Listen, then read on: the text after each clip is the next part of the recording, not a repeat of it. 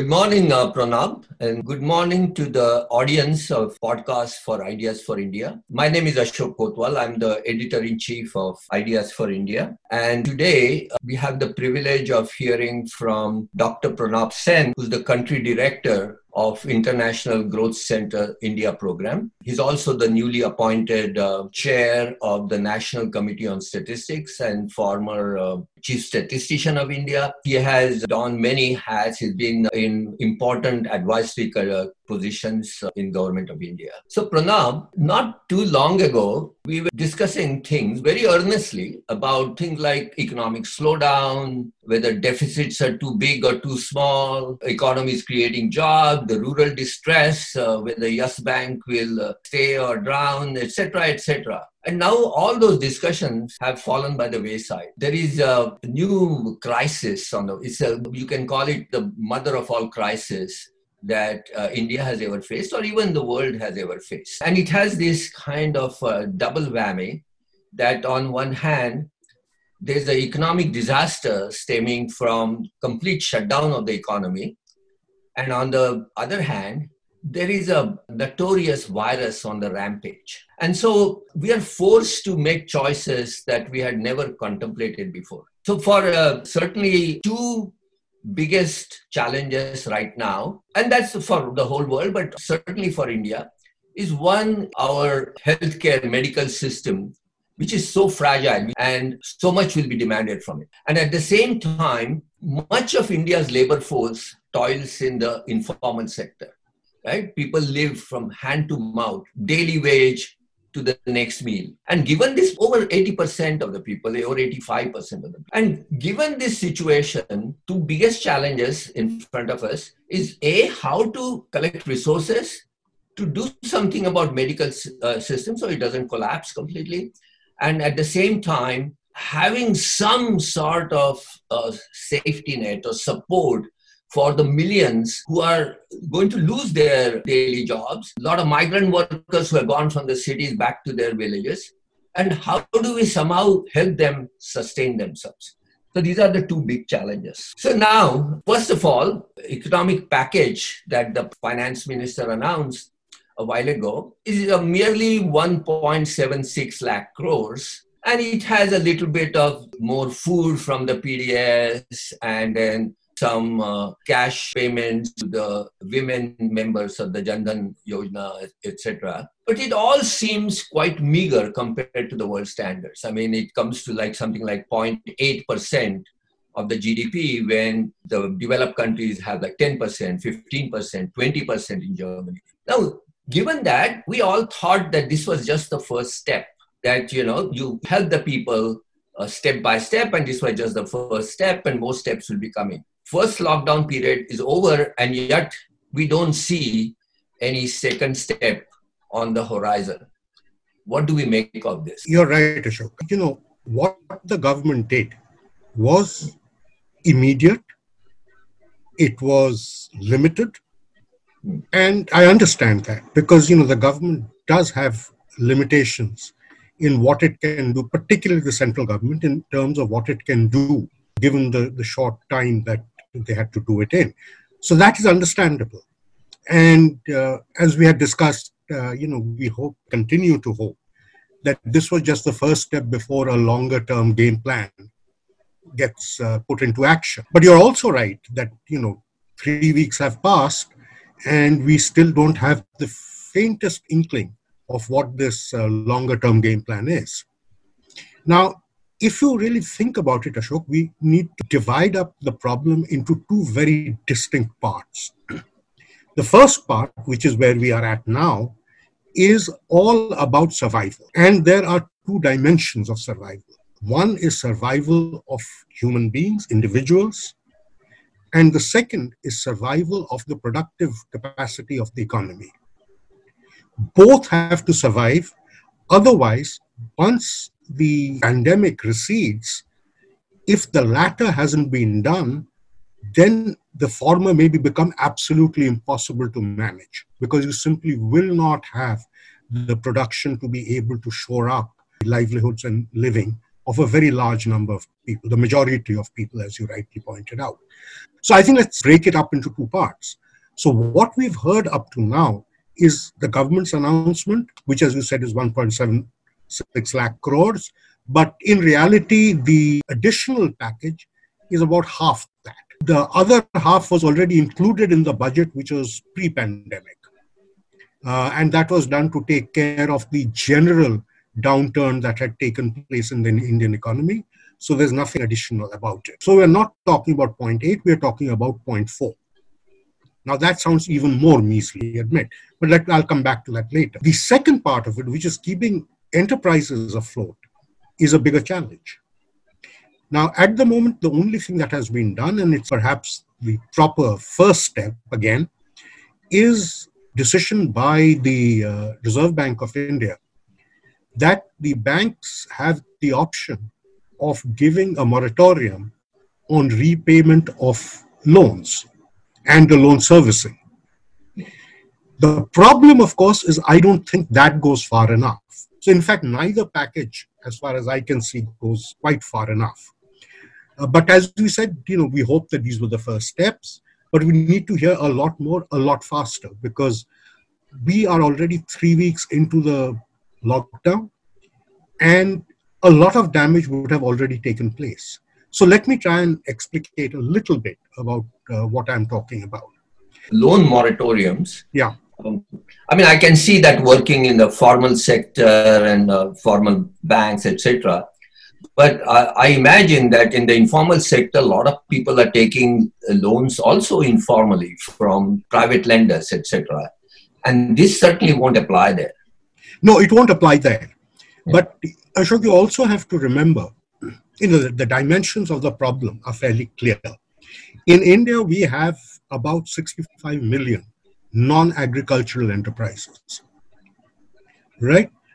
Only about 4 million of those employ more than 10 people. And of those, only about 400,000 are companies registered under the Companies Act. Right. So, as things stand today, we are really looking at three very different categories of enterprises. Now, the ability of the RBI and the government to reach out to them really depends upon which bucket you happen to be in. The corporate bucket is relatively easy to reach. Right. The second bucket, which are the companies which are employing more than 3 million companies, employing more than 10 people, are also fairly easy to reach. The problem really is the remaining 60 odd million entities. Right. But those 60 million entities, on the average, employ about 1.2 persons. So they're really, this is not even mom and pop.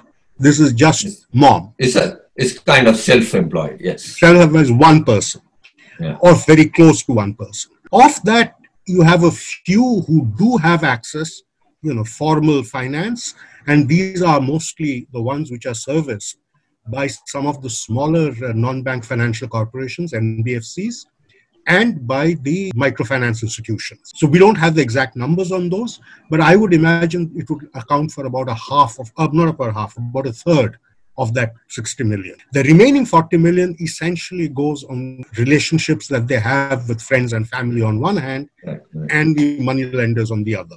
The government really cannot reach out to them. It simply does not have the means, right?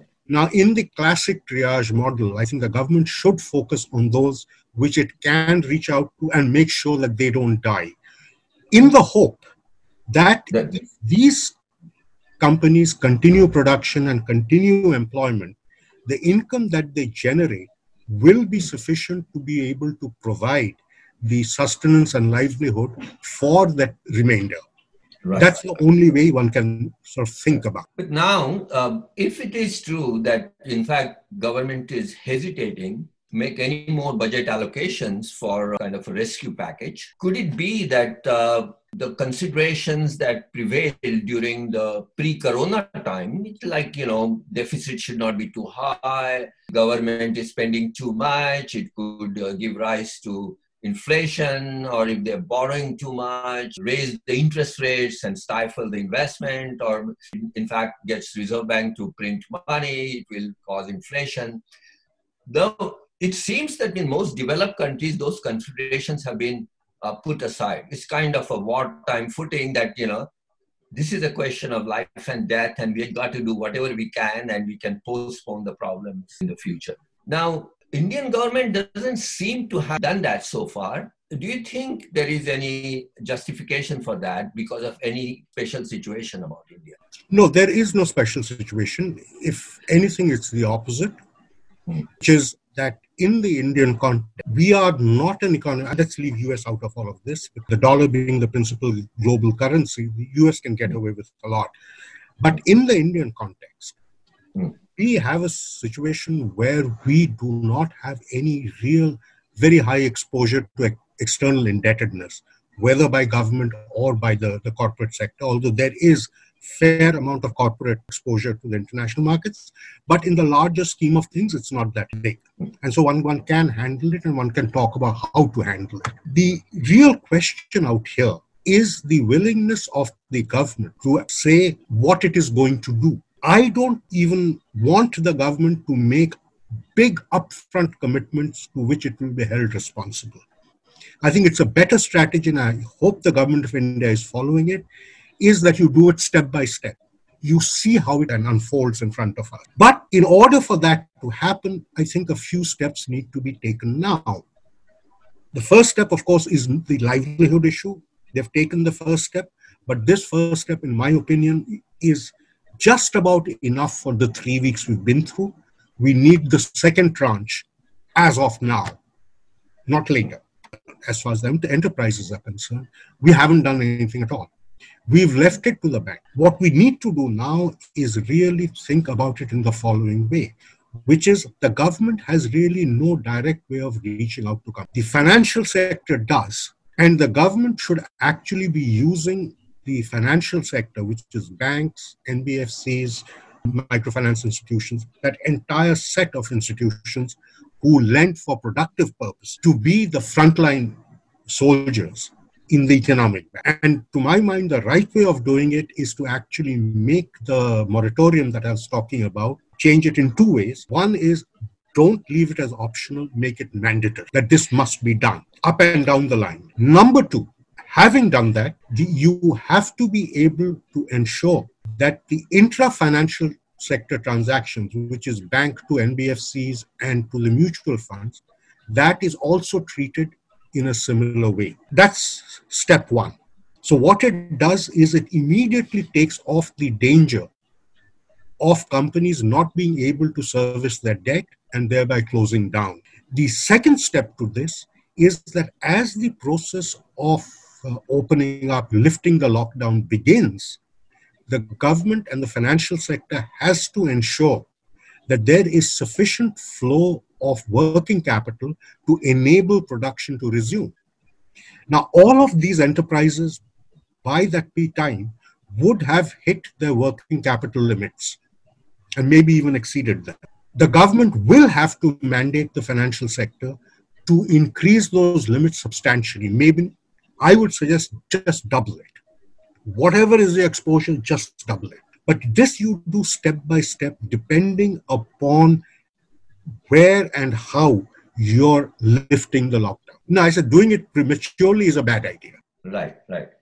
But we can kind of see that this requires a sudden transformation of our whole mindset. That not too long ago, one of the things uppermost in everybody's mind was the banking crisis and completely responsible lending by the bank. And the Reserve Bank had to come to rescue. Banks had no discipline and so on. And now we are basically worried about just the other side of it, that the banks won't do enough. They will be too risk averse. They actually will not help in bringing back the manufacturing sector, the industrial sector, and so on. So it requires a complete revamp of our thinking from not too long ago. No, you're absolutely right, Ashok. It does. And that's why I said that this has to be made mandatory, because banks were risk averse even before this, now they'll be even more risk averse. So if Right. you keep it voluntary or at the discretion of the banks, it's not going to happen. It has to be made mandatory, and the government has to give it. Now, that doesn't require any budgetary provision at this stage. But what it does require is the government to give an assurance, perhaps a guarantee to the financial sector that at the appropriate time it will step in to recapitalize these financial firms. That assurance or guarantee must be there upfront. The money will be required at a later point in time, and that's when we can get around to talking about what the size of the government's fiscal position deficit is going to be. The livelihood support for people is not going to take that. We are talking about roughly 0.4% of GDP for about a month, let us say, not more than that. Let's say it goes for another 2, 3, 4 months. We are talking about maybe 1.5 to 2% of GDP max. The real cost is going to be recapitalization of the financial sector, because what I'm suggesting is you take all the damage that's happening and concentrate it in the financial sector where books of accounts are maintained, and you can actually step in fairly effectively and seamlessly through the fiscal measures. But let me just ask you a naive question. I mean, I suspect many people have this at the back of their head, because the nuances of macroeconomy, especially on the monetary side, are Greek to many people. So they would want to know, yes, you are a cavalier in saying, okay, there's no problem coming up with a much bigger package. Deficits and debt doesn't matter. We have perhaps lots of foreign exchange reserves and our currency is not in any danger. Okay, we go from this 0.4%, 0.8%, maybe 2%, 3%. Say, Canada is on the low side, say 4%, right? But to what level can we raise this expenditure of GDP that we won't? What's the worst thing that can happen? Can we, in fact, be hit with a big wave of inflation later on that will make us regret this? Because even now, there are pundits who are kind of, they are advising caution. And why are they doing that in terms of macroeconomic calamity? Frankly, I don't know. Let me give you the counterfactual. And the counterfactual is, if we do nothing and of our productive capacity, today we have about 55 to 60% of our productive capacity under lockdown. Let's assume 30% of this dies by the end of 3 months, which is by the end of this whole process. So GDP will be minus 30%, and your money supply will be exactly where it is today. So what you will have is a situation where you're going to have a huge amount of excess money supply, and you would have an inflation without income generation and without production.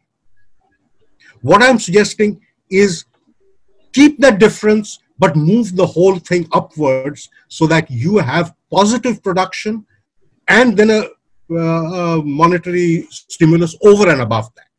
Yes, but you're going to have inflation both ways.